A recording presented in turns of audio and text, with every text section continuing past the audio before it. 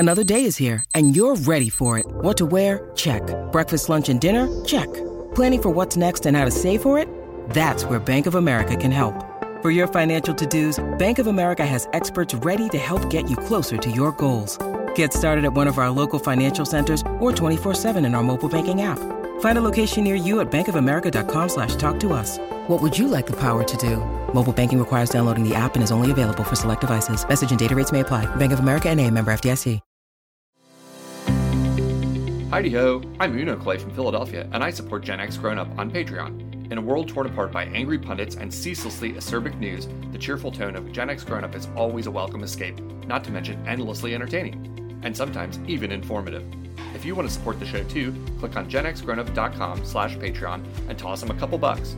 It's the guaranteed way to gain the respect of your peers and immediate promotions at work. Not guaranteed in all 50 states. Some employers may see fit to demote you, and your peers will probably find you weird and distasteful. Results may vary. You are warned. No life, no fun. Don't you know that you're a grown-up? Gen X Grown Up is a YouTube channel, website, and audio podcast you're listening to right now. All made for and by people who love exploring media, games, tech, and toys of yesterday and today through the eyes of Gen Xers who refuse to grow up. Your dinner cannot just be French fries. Basically, life sucks as a grown-up. Welcome back, Gen X Grown Up podcast listeners, to episode 108 of the Gen X Grown Up podcast. I am John. With me, as always, is George. Hey, how's it going, guys? And, of course, Mo is here. Hey, everybody. In this episode, we check out the popular Netflix series about a high-stakes competition with deadly consequences, explore available solutions for reliable mass data storage on a budget, and play a game where you must solve a mystery and defeat bad guys in order to escape an infinite time loop.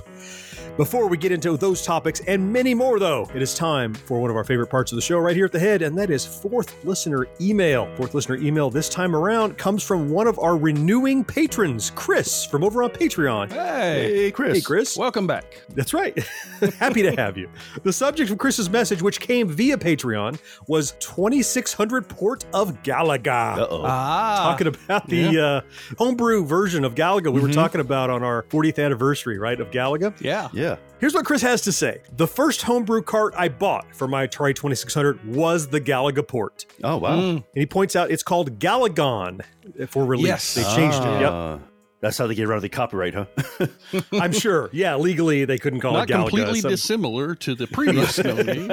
It's like the same font and colors and everything. It's right. Chris says it's so awesome, and when people stop by and play it, they all love it. I got it from Atari Age, and it is fully out and for sale. We had said when we were during the show, I didn't know if they ever finished it or anything. Yeah. But yeah, like you can get a cartridge, a box, instructions, or you can just buy the ROM if you want and just play it on emulation. Okay. Wow. Nice. Yeah. After Chris sent me this email, I went and did investigation to find out. So yeah, it's definitely available on Atari Age.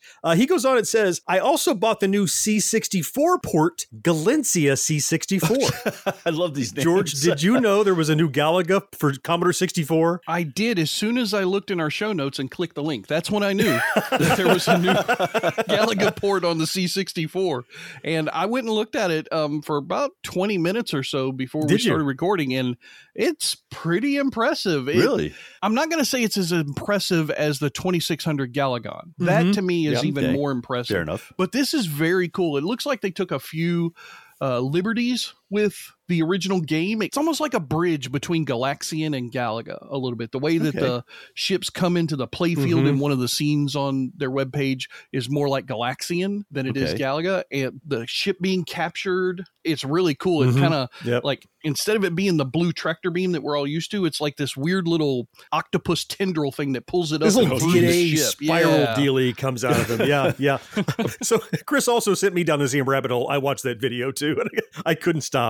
I had no idea it was out there. And it does have a lot of, as you said, creative license. It's not a direct port. They took Galaga that never was on the C64 at all, and did a bunch of cool stuff with it. Challenging stage has bosses and asteroid fields and all kinds of different nutty stuff. Was it the same people who did that? Or Oh, no, not at all. This Totally is somebody different. else did that, C64 developer. Yeah. Okay. Yeah, it was dope. Yeah, Chris says this is great too, and George needs to check them out, which clearly George has checked them out. Thanks, Chris. I need to spend more money, apparently. So Chris is an enabler. It's about time it worked the other direction, right? We force so many people to spend money, so turnabout is fair play.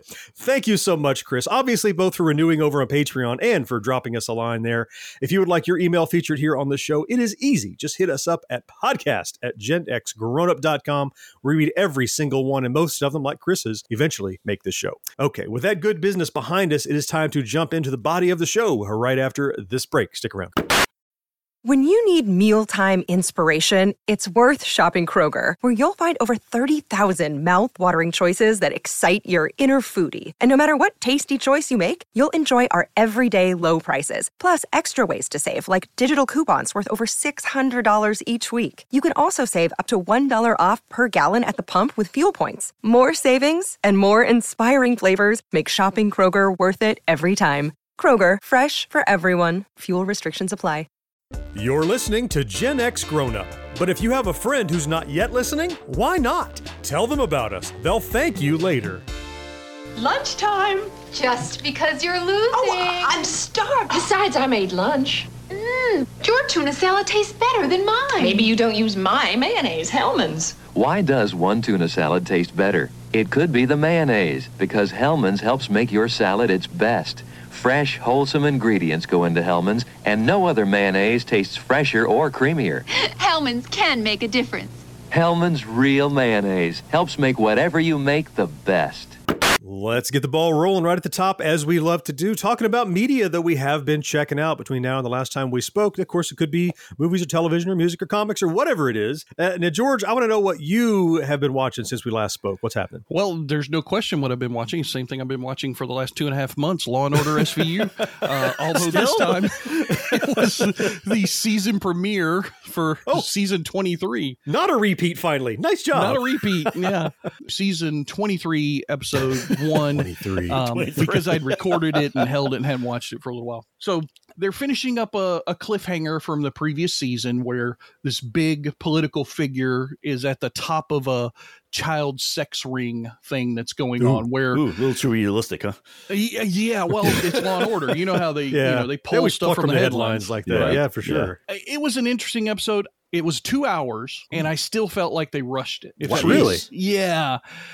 Everything just happened a little too fast. With the depth that storyline could have had, I could have seen that going well into episode 5 or 6 even. Oh, really? It was very complicated, but it just got to this point where they said, yes, we've solved everything, and this guy's going to jail.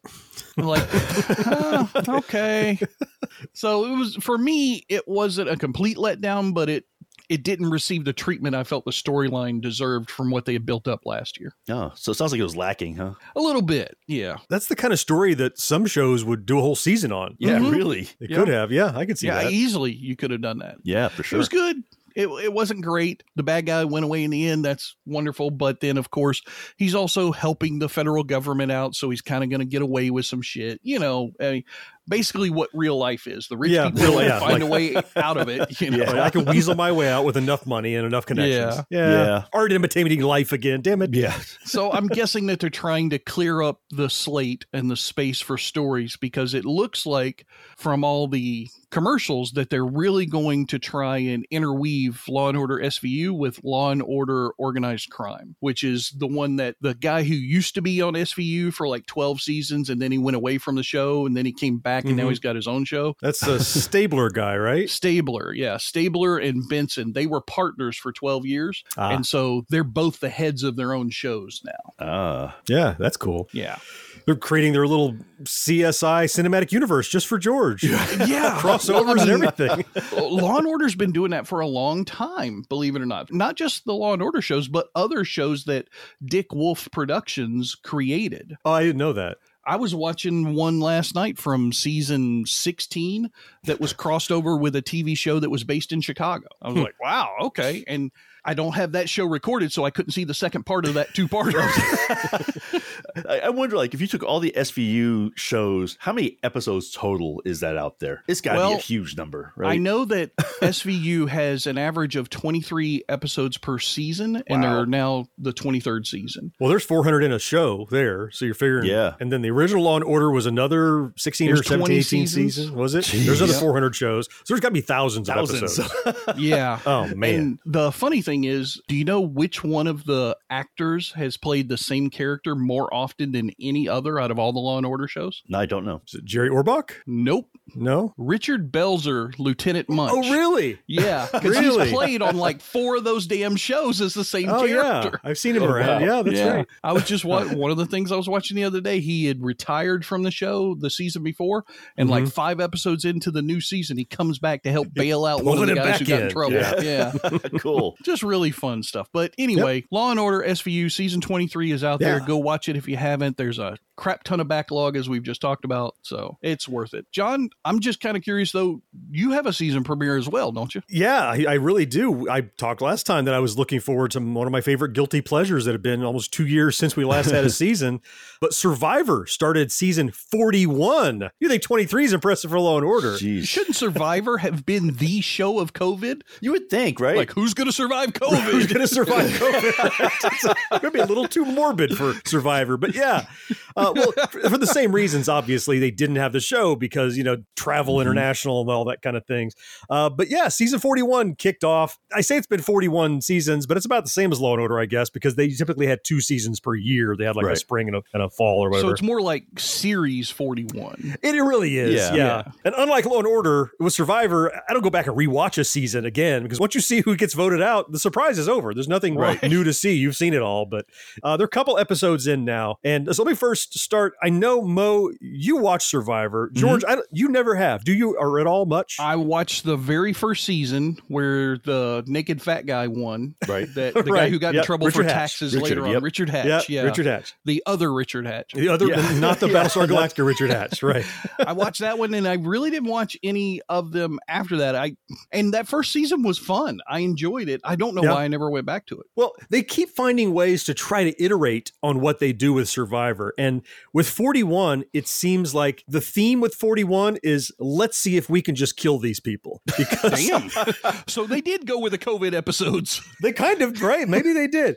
So it typically had been you go out and you get a couple of changes of clothes, you get a luxury item, you get a bag of rice, you get some flint, and then you have to survive with just that stuff. Right. And they've been kind of backing that down a little bit over they time. stopped with the flint, I remember. Yeah, like you had to earn ago. your flint and that kind of thing. This season, I'm enjoying. I always enjoy Survivor. One thing they're doing here is they're pulling back the curtain a little bit. They typically would never show you the crew behind the cast, what's going on, people with cameras and all that, unless there was an emergency and just everybody rushed in and you found out there were people. Now sometimes they'll show you a wide shot where you see all the camera rigging and stuff, so you get an appreciation of what's going on behind the scenes, which is neat for me because I like the production aspect. But this season, man, so first they've cut it from 39 days to 26 days. So it's an accelerated show. They're giving you nothing to eat. No rice, no equipment, no gear, no nothing. Like a hatchet is all you have, or machete is all you've got. So now it's Survivor Naked and Afraid, it sounds like. Damn near. Yeah, damn near. You had to earn your flint to start fire with. And if you do not win a challenge, Jeff Probst takes back your flint. Like you don't get to keep it. Damn. Harsh. Yes. And they've added some more. They're always trying to add more twists. They have a thing. If you think you're absolutely have no chance, instead of voting, you can draw a rock out of a bag when you go to vote for like a Hail Mary, maybe like a 17% chance of being immune, but okay, maybe. And finally, they keep pulling people out of the game, like a couple of different tribes, and sending them off. They walk up this hill to do the prisoner's dilemma. You know what that is? Geez. The thing where... Yeah, I know what I've been told this prisoner's dilemma is. No, I don't know that they can air that on TV. Not that. It's the puzzle known as the prisoner's dilemma, where if you two will take a risk, you both lose. If one of you takes the risk and one of you doesn't, then the one who risks wins. If you both play it safe, you're both okay. One of those things where you have to trust the other person. Trust the guy and then make a decision in isolation to impact one another. Yeah. Right. Yeah. It's a good series. I'm not going to go into detail about it because anything you talk about Survivor is a spoiler if you talk about the stuff. I mean, they have no amenities. This is the most brutal Survivor I have seen in seasons. Well, Richard Hatch solved all the clothing problems in season Just 1. don't wear What's anything. the big deal? He's got it solved, right? Yeah. Okay, cool. Maybe they should do that here. There are a few people I wouldn't mind. There are a few people I'd rather they didn't. So it's, it's Survivor. I guess I didn't realize, to me, Survivor, it felt more like a game show than a survival show. It felt like that it was more centered around the challenges, kind of like in a Big Brother house or something along those lines, than it did like Naked and Afraid, where it's all about learning how to survive the land or the environment. Is it going now more back to being quote unquote a survivor trial? Or I think you're not wrong about your assumptions. It is a lot centered around the games. It's not about, hey, what, how do you gather rainwater or how do you catch a fish? But it's not so much about the games. Really, Survivor is about the social experiment of how do you convince people to be loyal to one another, or how do you convince them to turn on one another. The games are really just an opportunity to win some advantage later. Somebody gets a prize or reward or immunity or something, and then you inject that into the social experiment. What I love about it is seeing people backstab or stay loyal to one another or not stay loyal to one another. And I always think, man, this will be a lot of fun. I'd be the first sumbitch out of this game. I know I would be. Yeah, but you'd have fun doing it. I would have. I'd have fun doing it. So cool. Yeah. So new season is off and running. Season 41, I said. He keeps saying, like, forget about the 4. This is a new game, season 1. I'm like, okay, Jeff Probst, cut out the dramatics. Mo, what about you? What have you been checking out? Unlike you two, I'm watching something that's in season 1. Okay. Actually, it's a Netflix show. I watched it a while ago because one thing I have to say I like about Netflix is that they produce shows like all over the world, right? Mm-hmm. Sure. You can watch shows from everywhere. They have some stuff from Germany or from Korea or whatever. And Korea specifically seems to have a lot of shows that Netflix is producing. Yeah, my wife watches a ton of their like romantic soap opera type drama shows. Yeah, they love that stuff. Really? Okay. They love that stuff. They do. When I say they, I mean Koreans love that soap opera dramatic. Do they? Okay. My mom, she was like all over that stuff. But anyway, so they had one that's called Squid Game, which is actually like a kid's game that you play. It's called Squid Game.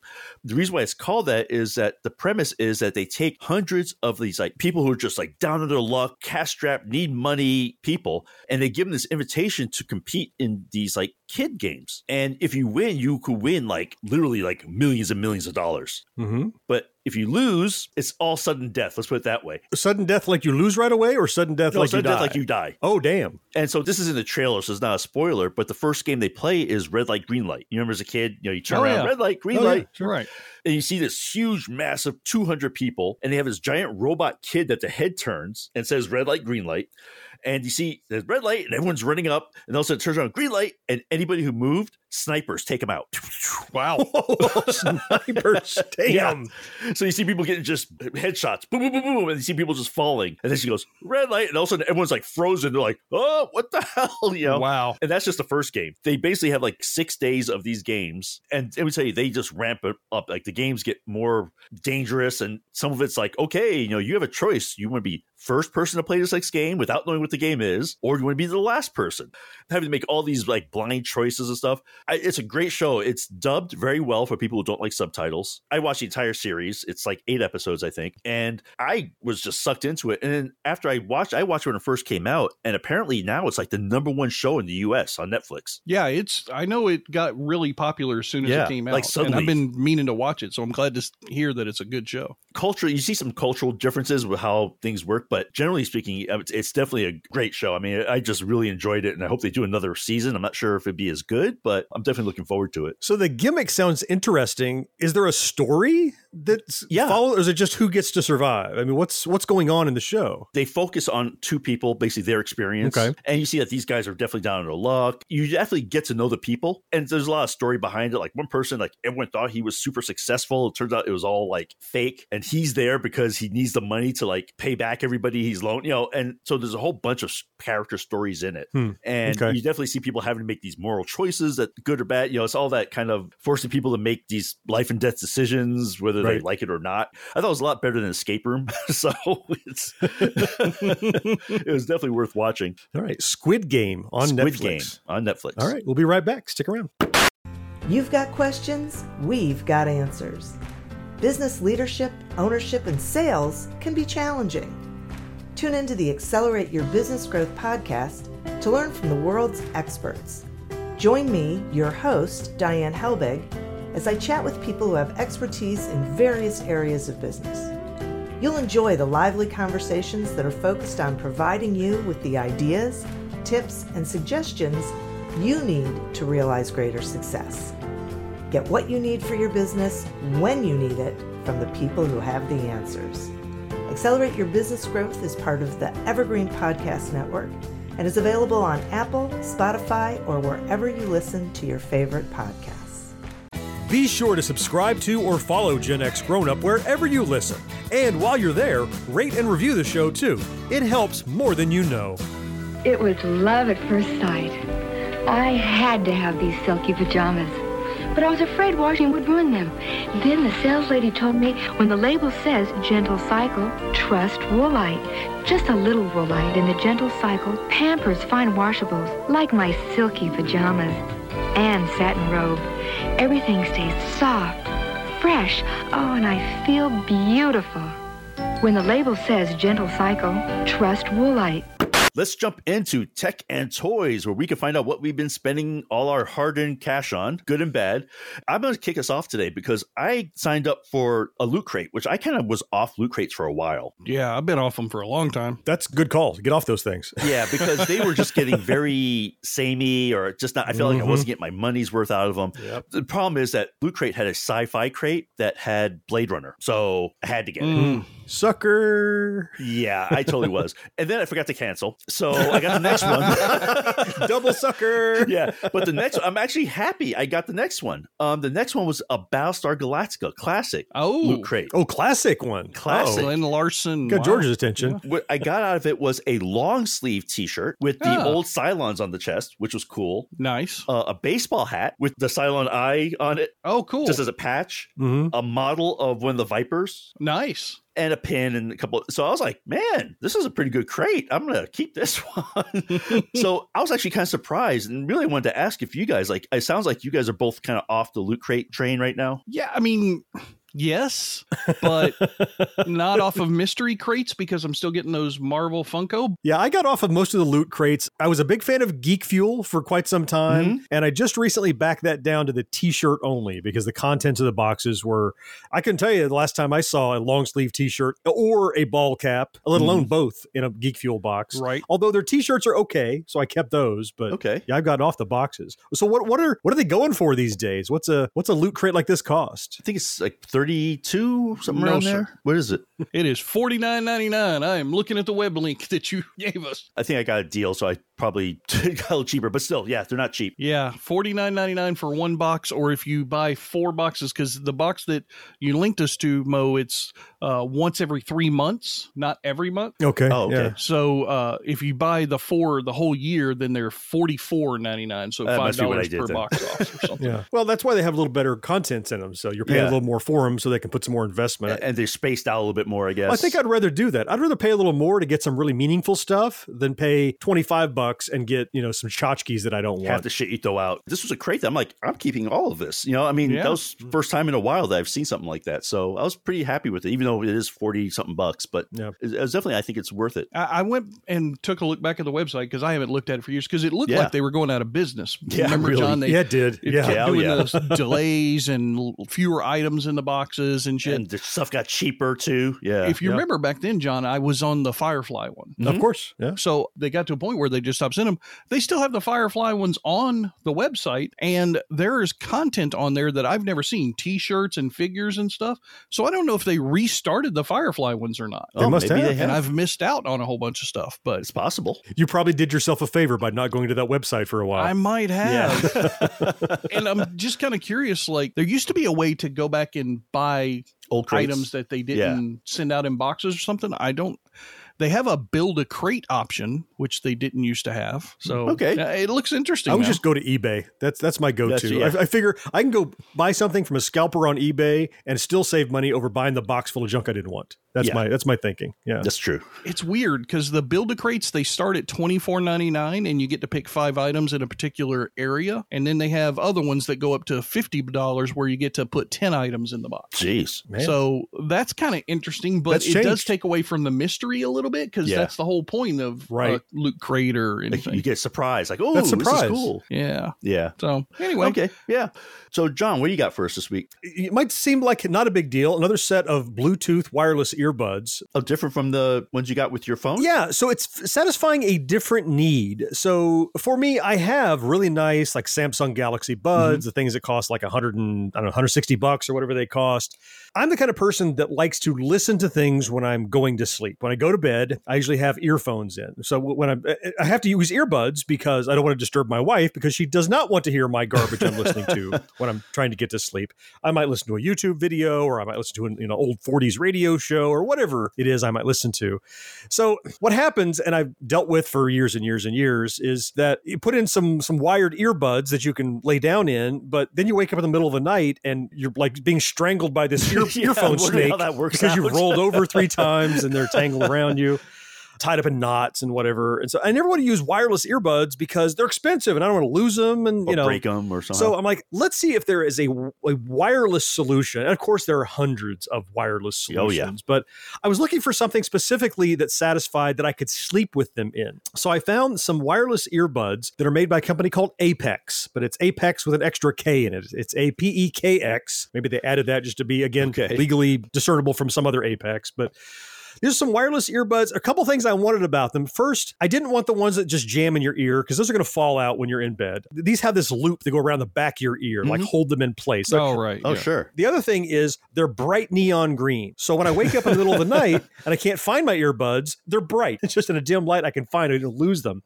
And I wanted something that didn't have that fancy touch technology. Like I want to reach over and lean on my arm and mute and pause stuff, right? So, so I was specifically looking for something cheap but decent. And so I found these Apex Bluetooth earbuds, and they're actually only $39. Okay. Now I remember when wireless earbuds, the best you could do for crappy ones was $70, $80. And so I took a shot on these, and these could be daily earbuds if you wanted to. In fact, I bought them because of that loop ear thing. They come with adapters that change it to just the stick in your ear version if you want that. Yeah, they're not amazing bass. Yeah, they're not the highest fidelity. And like I said, the buttons, it's not that nice touch screen, the touch whatever, on the outside. There's a physical button you've got to push to mute and things like that. But it was a really economical, purely wireless Bluetooth earbud from this company called Apex. I was expecting garbage that I could easily lose between the mattress and the box springs, and I wouldn't worry about it. But it turned out what I ended up getting was an earbud that I wouldn't be afraid to just actually use regularly. I might pick up another set of these. I have a question. Lay it on me. Because that was an awesome description of the earbuds and all the stuff that you found about them and everything. I just want to know one thing. Yep. How the hell do you lose earbuds between a mattress and a box spring? I don't know how that's possible, and I'm deadly curious to find out. That's a great question. That was just kind of hypothetical. I was thinking of 2 things I might lose my earbud between. Because I'm like, apparently I've been sleeping completely wrong my whole life. I don't think it's you, George. I guess my point is, if it falls off, it's going to go somewhere. That's the place you got to start digging around by the headboard and around between the mattress. I can imagine it sliding down there. Maybe it's not between those 2 parts of the bed, but certainly lost amongst the components of my bed. Yeah, fair point. Is it decent battery life, all that stuff so far? Yeah, I'm looking for long battery life. These are supposed to have like 6 or 7 hour battery life. Okay. Honestly, I put them in when I go to sleep, and when I wake up in the morning, they've fallen out. They're laying on my pillow or next to me, but I put them in and they're still on. Between the mattress and the box spring, apparently. They're between the 2, right? He has to flip but the they're mattress. Still on and working, and they have the box. You throw them in the box and recharge them. The same kind of deal. Okay. So you said you got them, though, because that little loop thing, you wanted it to keep on your ear, but now you're saying they fall off, so it doesn't sound like they're doing a good job of that part of what you wanted. Well, they fall off when I fall asleep and roll around a few times, but as I'm laying in bed and laying on my side and listening and actually actively using them, they're not falling out of my ears there. Okay. They don't stay in all night long. Like I'm not gluing them in. What used to actually, I have to do cable management to roll over in bed to keep listening. Now I can just keep them in my ears. So. He wakes up, he's like choking. That has happened more than once. That would be a really embarrassing way to die. Damn box springs got a hold of my cable. Yeah.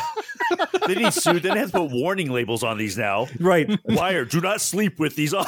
That's why warning labels exist for idiots like me. That's exactly right. Mo, I'll give you a link to throw down in the show notes. These are on sale. They're usually like 50 something. They're marked down like 39. Yeah. They're decent. You might want to use them as regular ones if you're looking for cheap ones, but that's why I picked them up. All right, cool. George, what about you? What are you looking at in the world of tech? Well, I'm looking for some help, both from you two gentlemen and possibly our listening audience out there. I need to upgrade my storage capabilities here at home. So right now, all three of us have a Plex Media server. And one thing that you got to have when you have a Plex Media server is storage to store all your movies or TV shows or music or whatever it is that you're looking to use Plex Media to distribute. Yep. Mm-hmm. Currently, what I have been doing for my storage needs are buying these little single USB external hard drives, 4 terabyte. I've been mostly on the Seagate brand because they seem to have lasted the best for me. Recently, though, a couple of weeks, I started having some weird little blips where the hard drive, one of the hard drives on my Plex server, it just stopped working. The Windows system said, your USB device is no longer functioning, blah, blah, blah. Like, oh, shit. Turned out that it was really the USB little extender that I had it plugged into that was having more of the problem, and the fact that I had all these hard drives just kind of stacked on top of each other, so they were getting a little overheated. But that sent me down the road of saying, you know, this is not really a reliable or redundant system for all of that data. And it's not just TV shows and movies that I have. I have like our family personal files on here, pictures and tax forms and whatnot. Right. So there's a lot of stuff that if I lost it, you know, it'd be pretty irritating. So I decided to go try and figure out the world of a NAS device. So network attached storage.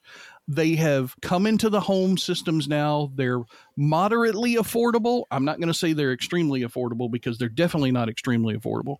John, you have one. And so I went to you first. Then I also talked to my my supervisor at work because he is a storage expert. I'm just kind of looking for help because I want something that is reliable and flexible, but I also have to balance against cost. And that's really the wall that I'm running into. Can I go spend $2,000 today to buy a new NAS device? Yeah, I can do that. But I want to be a little bit more sensible about it. So I would give you advice, George, but pretty much everything I bought was based on John's recommendation. So your advice is buy whatever John says. So I would say, let's turn this right over to John, hear his advice. And I just pass on what he tells me to other people. So let's get it straight from the source. And Mo will nod and say, yep. Well, and he'll tell you whether or not my advice worked, right? So he'll say, that's true. I will confirm what he says. What John said was, that was garbage. Don't do this part, right? But you know, for sure. Yeah. So, you know, you said I have a NAS. I now have 5 NAS devices in my house. Jesus keeps Christ. growing. Yeah. So why have 5 as opposed to one large one? Because maybe you should explain to the audience really what a NAS is, just in case. A NAS is, as you said, network attached storage. The whole concept is rather than have stuff on your hard drive, you put stuff on some common storage device that multiple people and devices can access simultaneously. It's network attached storage that's on your network rather than inside of your device. And more to your point, George, it's about redundancy and reliability. So now you can do the, I learned the JBOD method of storage, which is the just a bunch of drives, which is the solution that you're using. But RAID, in fact, is what you're going to want in a reliable NAS. If you're going to do it at all, you need to go with RAID, because otherwise all you're doing is taking the same risk and putting it in a different box. You have to go with the redundancy of an array of drives. Right. And RAID is, simply put, it's a way to have one device that keeps extra copies of the same data in case a drive fails. Those extra copies become the live version, and it's basically instantaneous. So if a drive fails, instantly everything else pops back up. What I want, like you're saying, is I want that device that's intelligent in case something goes wrong. Yeah, you do. So the other thing I want to say about RAID, especially RAID 5, which I think is what we use now for most of our stuff, right, John, if I'm not mistaken. Some 5 and some 10, but yeah. There's some 10. Is that also not only is it seamless if a drive goes bad, that your data is not lost, but you can replace that bad drive with a new drive and it'll put everything back, you know, and you're back to redundancy again, you know, so there's a lot of safety levels that you get from having this. What I'm finding, John, is the company that most people seem to gravitate towards right now is Synology. Synology, yeah. Is that what you find, or? Certainly, that is really high on the list, yeah.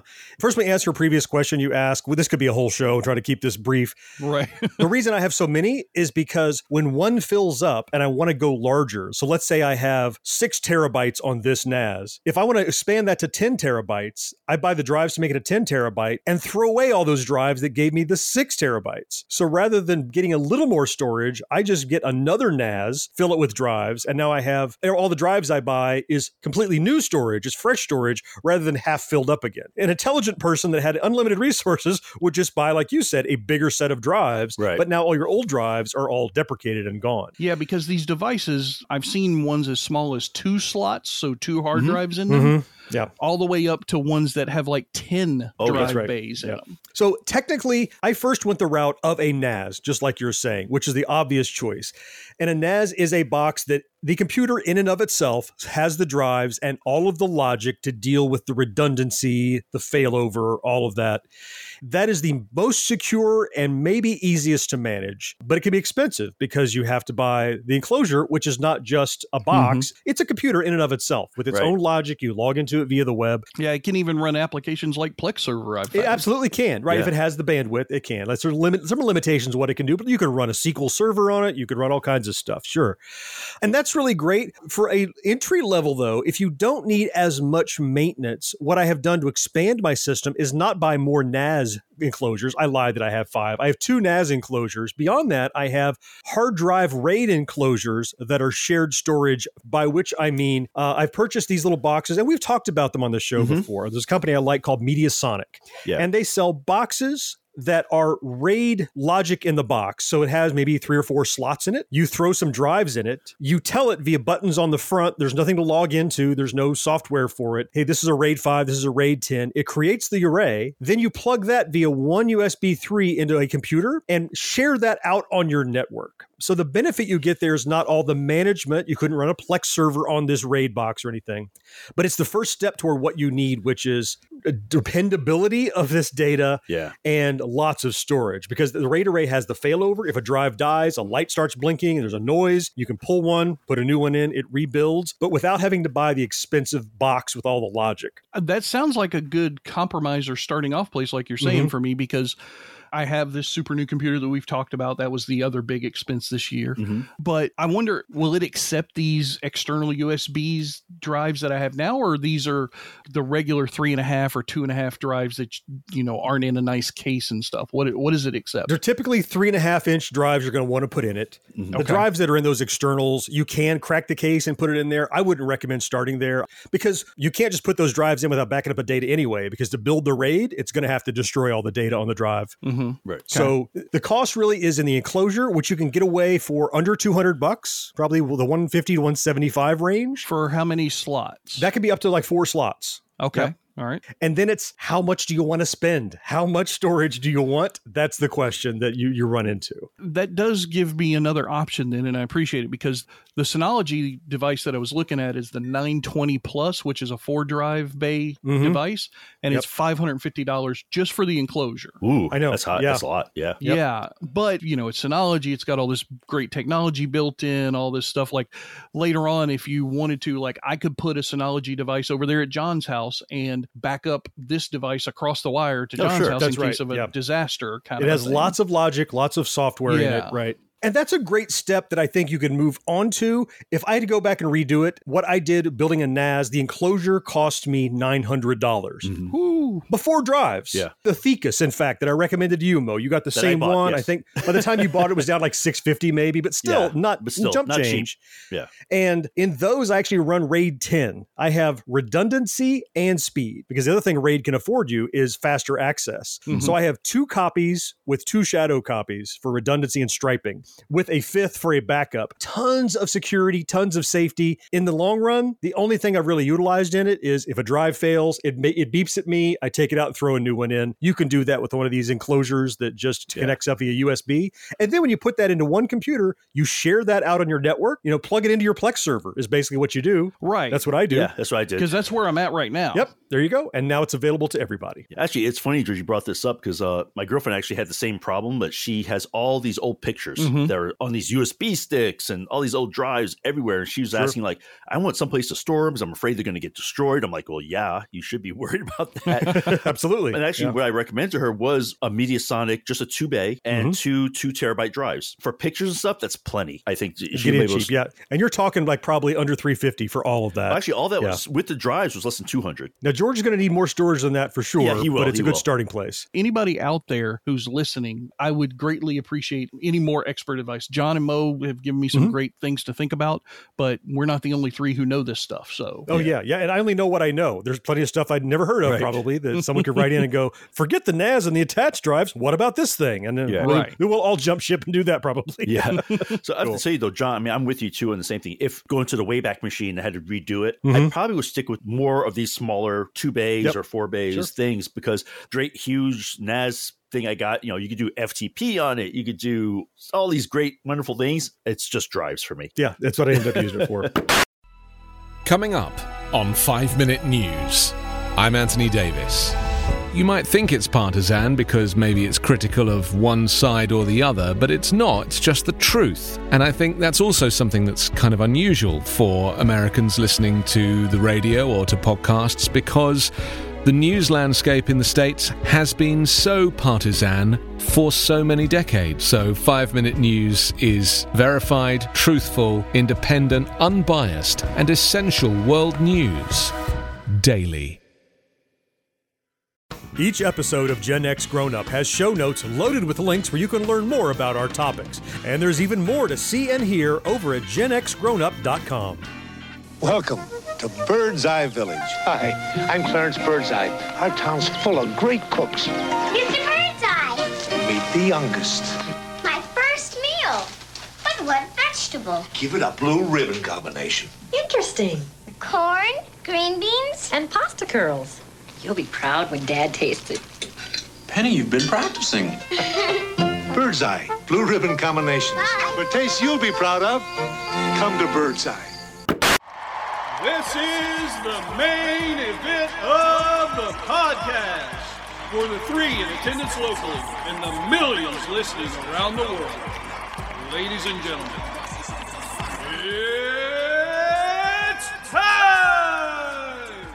3 rounds in the GXG Gaming Division. And fighting out of the red corner is GXG CEO John.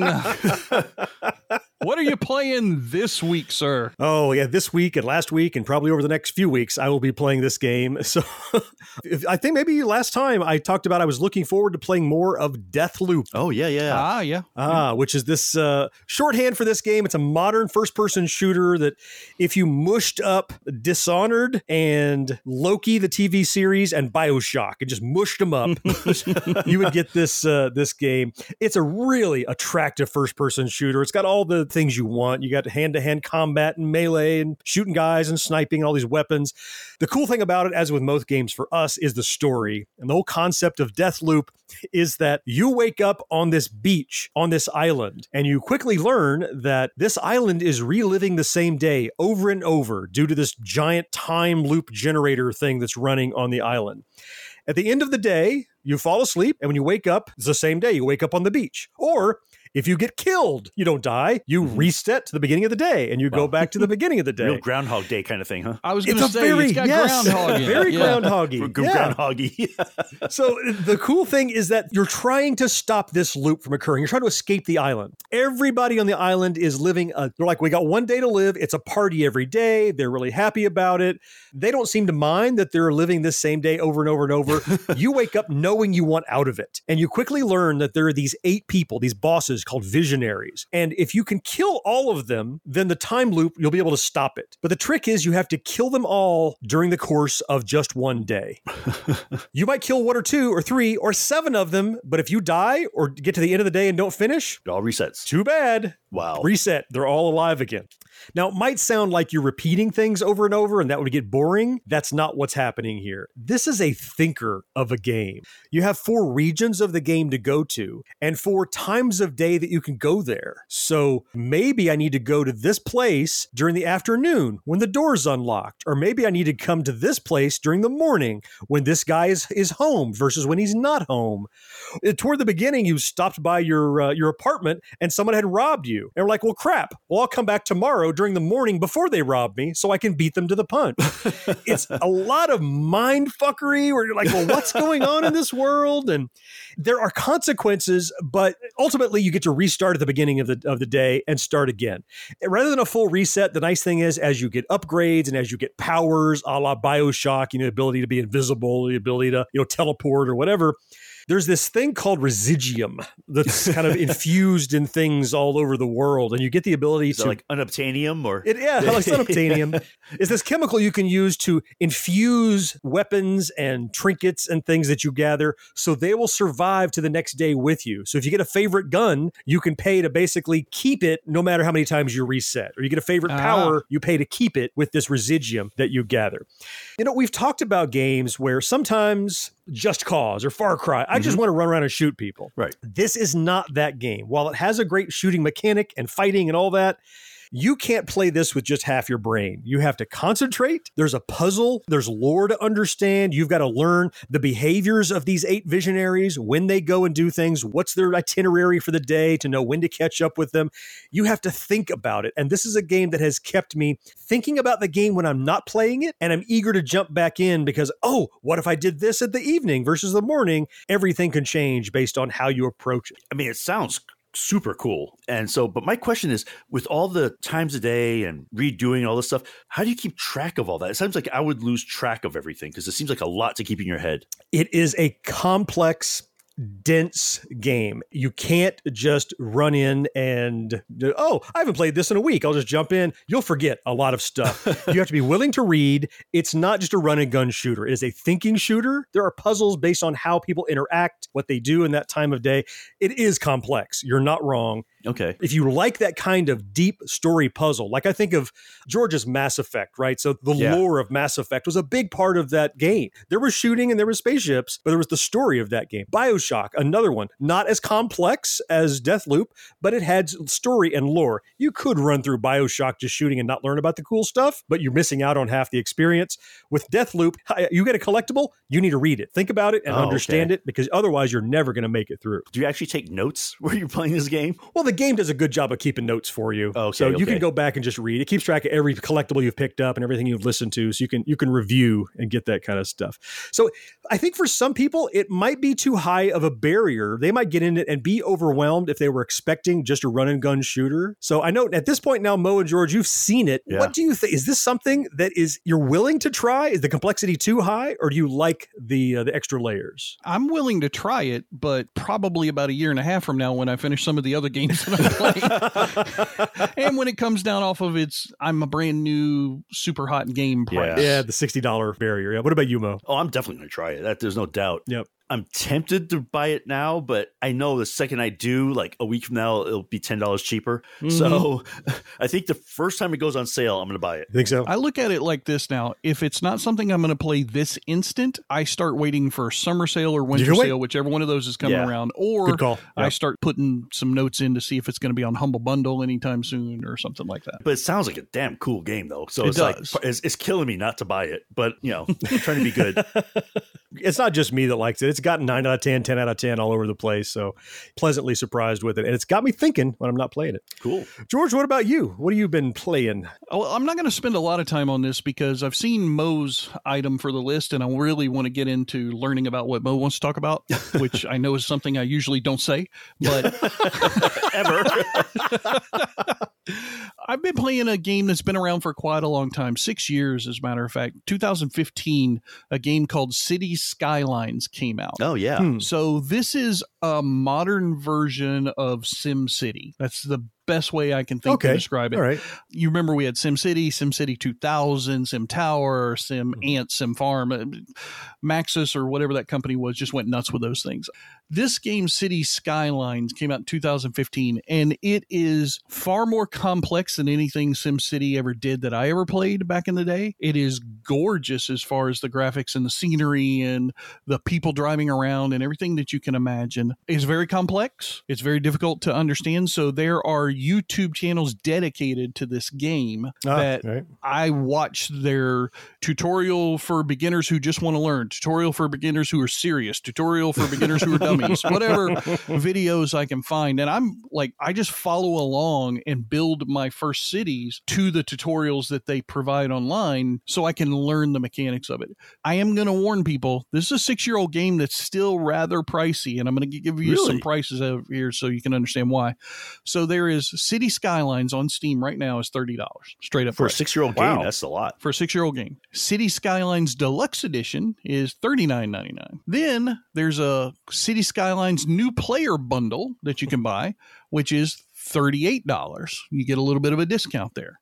Then there is the City Skylines Collection. This seems to be every piece of DLC to this point. Must be a lot of DLC. $193. Holy moly. Whoa. With a 9% discount. You're going to be serious about that game. Wow. Yeah. That's 200. Oh, boy. Yeah. So I think if it's the only game you play, if you're obsessed with it, I get why maybe you might want to do that, but it's pricey. If you enjoy city sim games like SimCity or any of the other things that have been out there for the years, the $30 price is fairly reasonable for it. Although I would suggest waiting until summer or winter sale if you don't have to play it right today, because I'm sure it would come in at 50% off or something. Yeah, easily. Think about a price like that at this point in its life tells me that it must be a good game to have been lived this long at that price point and not had to drop. So there must be something good there. Yeah, they have 127,000 reviews on Steam, and it's rated as very positive. Wow, that's the second highest you can be. Like I think overwhelmingly is the only thing above that. Right? Yeah. Wow. It's a good city builder simulation management game. It's gorgeous. There's plenty of screenshots on the Steam webpage if you go look at it, and those are in-game screenshots. They're not, artist renderings that you never get to play or see. And I think for me, the one that is the most impressive is when you look at your city at night. If you have a bunch of skyscrapers and stuff in your city that have been built, it looks like a gorgeous New York or like a skyline, UAE Chicago or country skyline kind of thing. And that's why it's called Skylines, because it's giving you that visual and that feel of a big giant cityscape instead of just your local mom and pop Tallahassee kind of city. Right. Before we get away from City Skylines, I've got to know, what's the name of your city? Oh, Packletville. Packletville. Of course it is. Why wouldn't it? Of course it is. Yeah. I think it was that or Georgetown. One or the other. That's been taken. That's already taken. Okay. Right. Nice. All right. But like I said, I didn't want to spend a lot of time on this game. I really want to get into what Mo has on the list for the game segment this week. So Mo, kick us off. Okay. So last time I talked about my Oculus, I got the the VR gear. And the reason why I got this particular one is that not only is it standalone, but you could plug it into your computer and play Steam games. Now, which version is this of the Oculus again? The Quest 2. Quest 2. Quest 2. So a couple things I found out. One, you don't need a cable to play on your computer anymore. Oh, the tether? You don't have to be tethered with a wire? You don't need to be tethered. They got rid of that. That seems dangerous. I mean, it probably is. But hey, well, no, I mean, because no risk, no not reward. Just crashing into stuff and making fun of your YouTube videos, but the lag I would expect, because that seems like a lot of bandwidth. I tried it. It works really well. Really? Yeah, I tried it. So, because remember, the screen is not super high resolution like your desktop is. They did down the resolution in the Oculus, although it's good. I'm not even sure what the resolution is, to be honest. Huh, okay. So I was trying to play it. So I have this couple games already that I had previously purchased that actually have VR support. So I was like, awesome, right? No extra money. And when I first tried it, it was kind of weird because basically I was in my VR gear and I was looking at like a flat screen. I'm like, okay, this is pointless. I was like, this is a waste of money because this is no different. Then I found out that basically I was missing a step. So in Steam for free, they have a thing called Steam VR that you have to run first. And what that is kind of like a virtual desktop in your 3D world that you launch the games from there and you get the true VR versions of it. Oh, okay. So it's not just duplicating your monitor; it's actually running a new environment. It's true 3D. Yeah. Okay. Like I had a game called Universe Sandbox. Oh yeah, you talked about that on the show. Yes, I did. It's where you can make planets and smash them up Smash and them destroy together. them. Yeah. You see this, the solar system and all that stuff. And that had a VR version. So I was like, oh man, I gotta try this one. Went in there, and let me tell you, it's very cool. Because one thing is you can still use your game controller. Okay, so instead of the two little handheld controllers. Yep. Well, some use that. Okay. Like I went and purchased the Alex from Half-Life. Oh yeah, Half-Life Alex. And that one uses the actual Oculus controllers. But Universe Sandbox has controllers for the game, my Xbox controller, and I just use that instead as I'm used to it. It's so cool. I mean, you turn your head, you can see everything around you. You're not rotating the screen anymore to look at things. You're rotating yourself, and it's pretty damn cool. And when I played Alex, it was almost too intense. You know what I mean? Like, because you're sitting there, like, you're looking around a corner, you're looking around a corner. Especially because Half-Life, you guys both played it. You hear the guards walking around, you hear their conversations and all that stuff. I'm like, this is kind of stressing me out a little bit. I'm gonna have to play this a little in small doses or something. They have a Google Earth VR that's free. Oh, that'd be neat. Yeah, I played that. Looked at my house, creepy.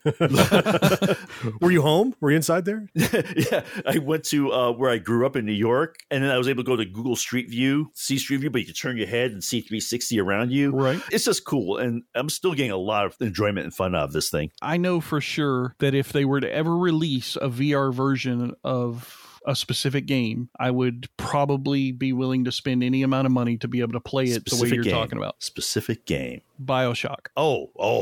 Yeah. If BioShock was a VR game, if I could walk around in Rapture in that environment, look around, turning your head. Yeah. Just enjoy the city. Kill me every 5 seconds. I don't give a shit. Yeah. I just want to walk around and see the water and hear the creaks and moans and see the algae and the fish.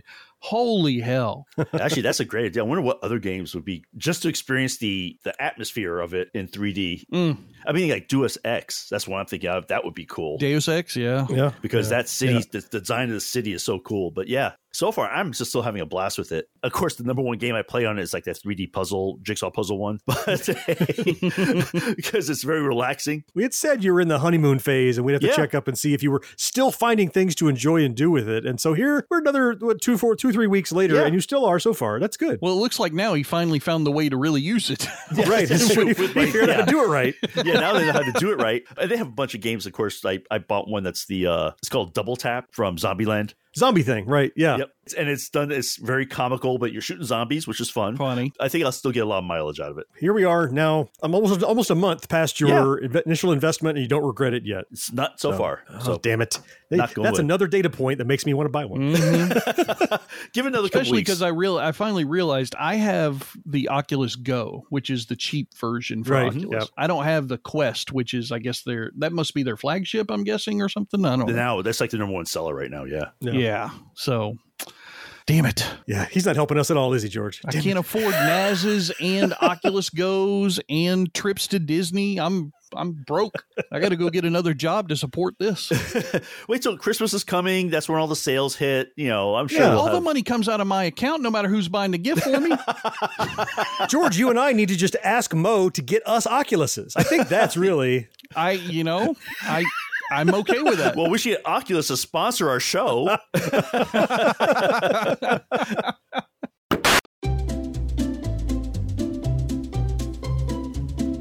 Hello, and welcome to Novel Conversations, a podcast about the world's greatest stories. I'm your host, Frank Lavallo, and for each episode of Novel Conversations, I talk to two readers about one book. And together, we summarize the story for you.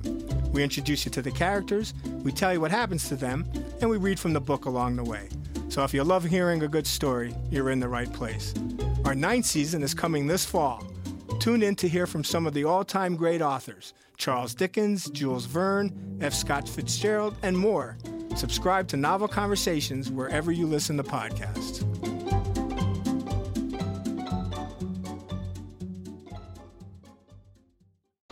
If you're a die-hard Gen X grown-up, you can pledge your support by clicking join on YouTube or by becoming a patron at genxgrownup.com/Patreon. Of course, new Kraft Buttermilk Creamy Dressing starts with fresh buttermilk, but it's unlike any other for 3 big reasons. 1, a heaping teaspoon of of fresh sour cream to make it creamy. 2, more sour cream. And 3, still more sour cream stirred into fresh buttermilk, because Kraft had to see how far creamy could go. New Kraft Buttermilk Creamy Dressings, also with chives or green pepper. For a new twist on taste, turn to Kraft. We have come to that part of our show where it's almost time to say goodbye. But before we leave, we always like to take just a few moments here to talk about the things we're looking at or looking forward to between now and the next time we get together for the next episode of the podcast. And I'll get us rolling. There are a few things. So first, I saw the trailer for the Muppets Haunted Mansion. Oh, yes. It's coming out on Disney Plus on October 8th. So Absolutely. First, it's the Haunted Mansion, my favorite ride at Disney World. Yeah. Second, it's puppets. So I don't know how you can go wrong. And finally, you put them together on Disney Plus in a special for Halloween. Oh yeah, I'm there. Absolutely. No-brainer. Yep, gonna see that. There's a new season of The Movies That Made Us on Netflix What? already. Did they just come out with They it? just came maybe it 2 months feels ago, like 3 months ago. It That's seems. what I thought. Yeah. Okay. But yeah, I think it's another 4 or 5 episodes. They're dropping on October 12th on Netflix. So more of those. Nice. I think what they're doing is they're spreading the season out. So instead of like 12 or 15, they're doing 3 or 4 at a time and calling them seasons. I'm okay with that. I like that. It kind of trickles it out. There's more to look forward to. Yeah. Mm-hmm. I didn't find out what films they're featuring this time around, but they always pick winners. They did, Back to the Future and Pretty Woman. And they're all great films. They're the doing. movies that made us. Yeah, They are. Yeah. I'm ready for them. The thing I'm most looking forward to is another $60 game that I've already pre-ordered is finally October 7th, Far Cry 6. Oh, After Jesus. many delays is coming out. Juan Carlo Esposito, the bad guy from Breaking Bad, he's the big bad. That's nice. Yeah, in this game, they always get top tier actors for this stuff. Mm-hmm. And the world now is kind of like, it's an island, but it's tropical, but it's not so third world country. Like they have theme parks and Actual they have cities and towns and stuff. Yeah, cities and towns and stuff. It's not just kind of huts and things. So there's more variety in the world. And yeah, I'm just, everything about Far Cry I've always loved. Far Cry 6, October 7th, I'm ready for that. So that's what I got coming up. Mo, how about you? What are you looking forward to? So I got to tell you, I mean, my first thing on my list is, after I heard it was coming out, I also paid full price and pre-ordered Far Cry 6.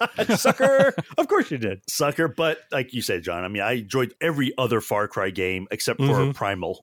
Yeah. And it was okay. It wasn't terrible. Okay. Yeah. Yeah. So Just no guns. That was a no-brainer for me. The other one is the sequel, The Halloween Kills. Oh, yeah. Oh, right. It's coming out October 15th. Jamie Lee Curtis is in it again. I like the last one they did, so I'm kind of looking forward to this one. Yeah, I think this is going to be fun. But what I'm looking forward to, and I know it's a little early to be looking forward to this because we generally... Yeah, this is some bullshit. I was going to put it on my list next time.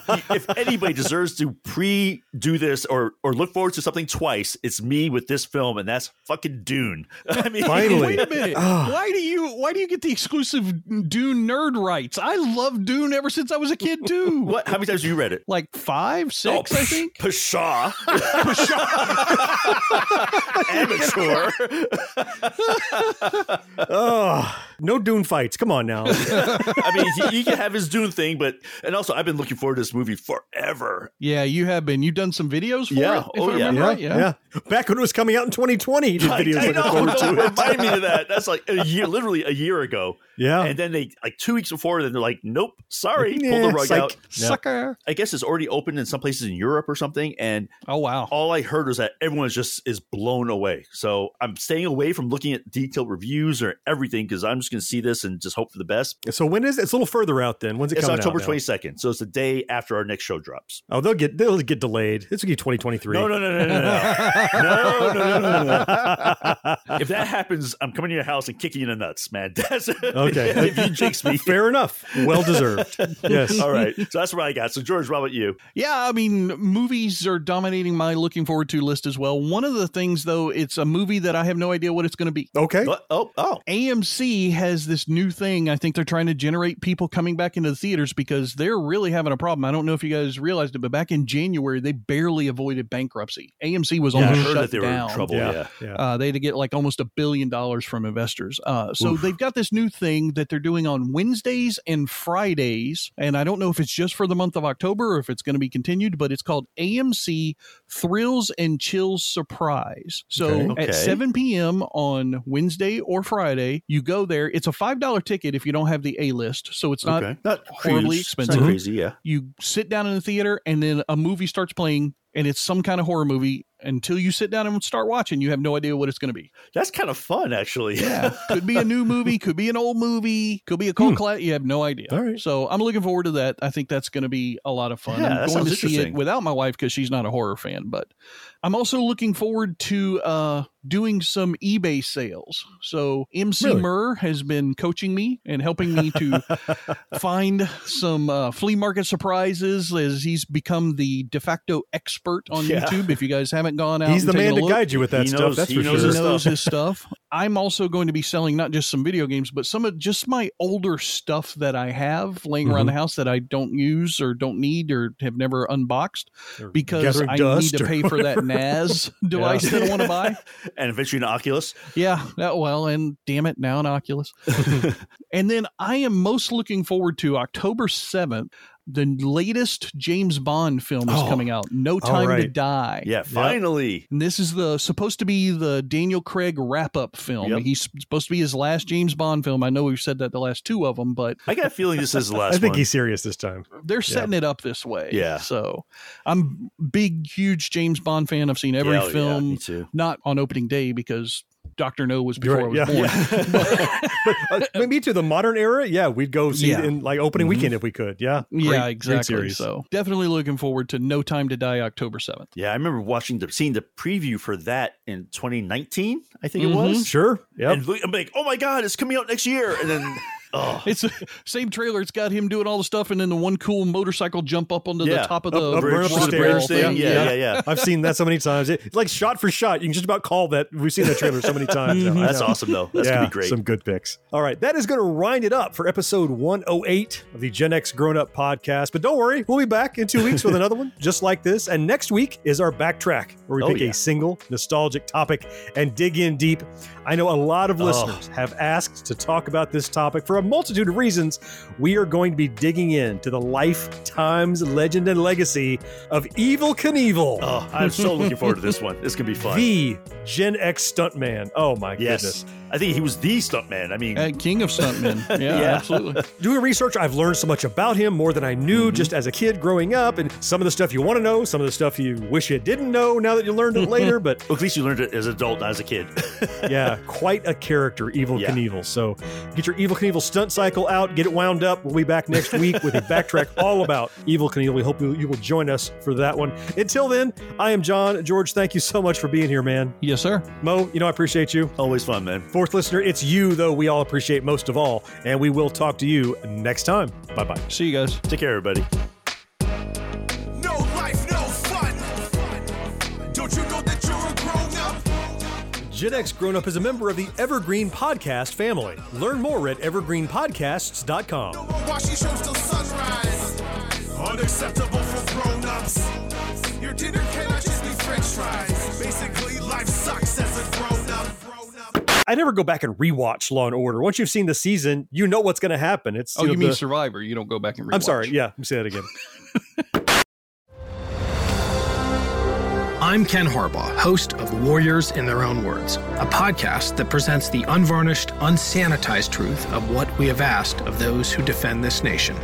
As a country, we need these stories more than ever. Stories from Americans who have borne the battle, including 30-year-old remastered interviews with veterans from World War I recounting their time in the trenches of Europe, and with veterans from World War II, Korea, Vietnam, and from our most recent conflicts in Iraq, Afghanistan, and other battlefields Americans may never have heard of. Hear their stories by listening to Warriors in Their Own Words wherever you find podcasts.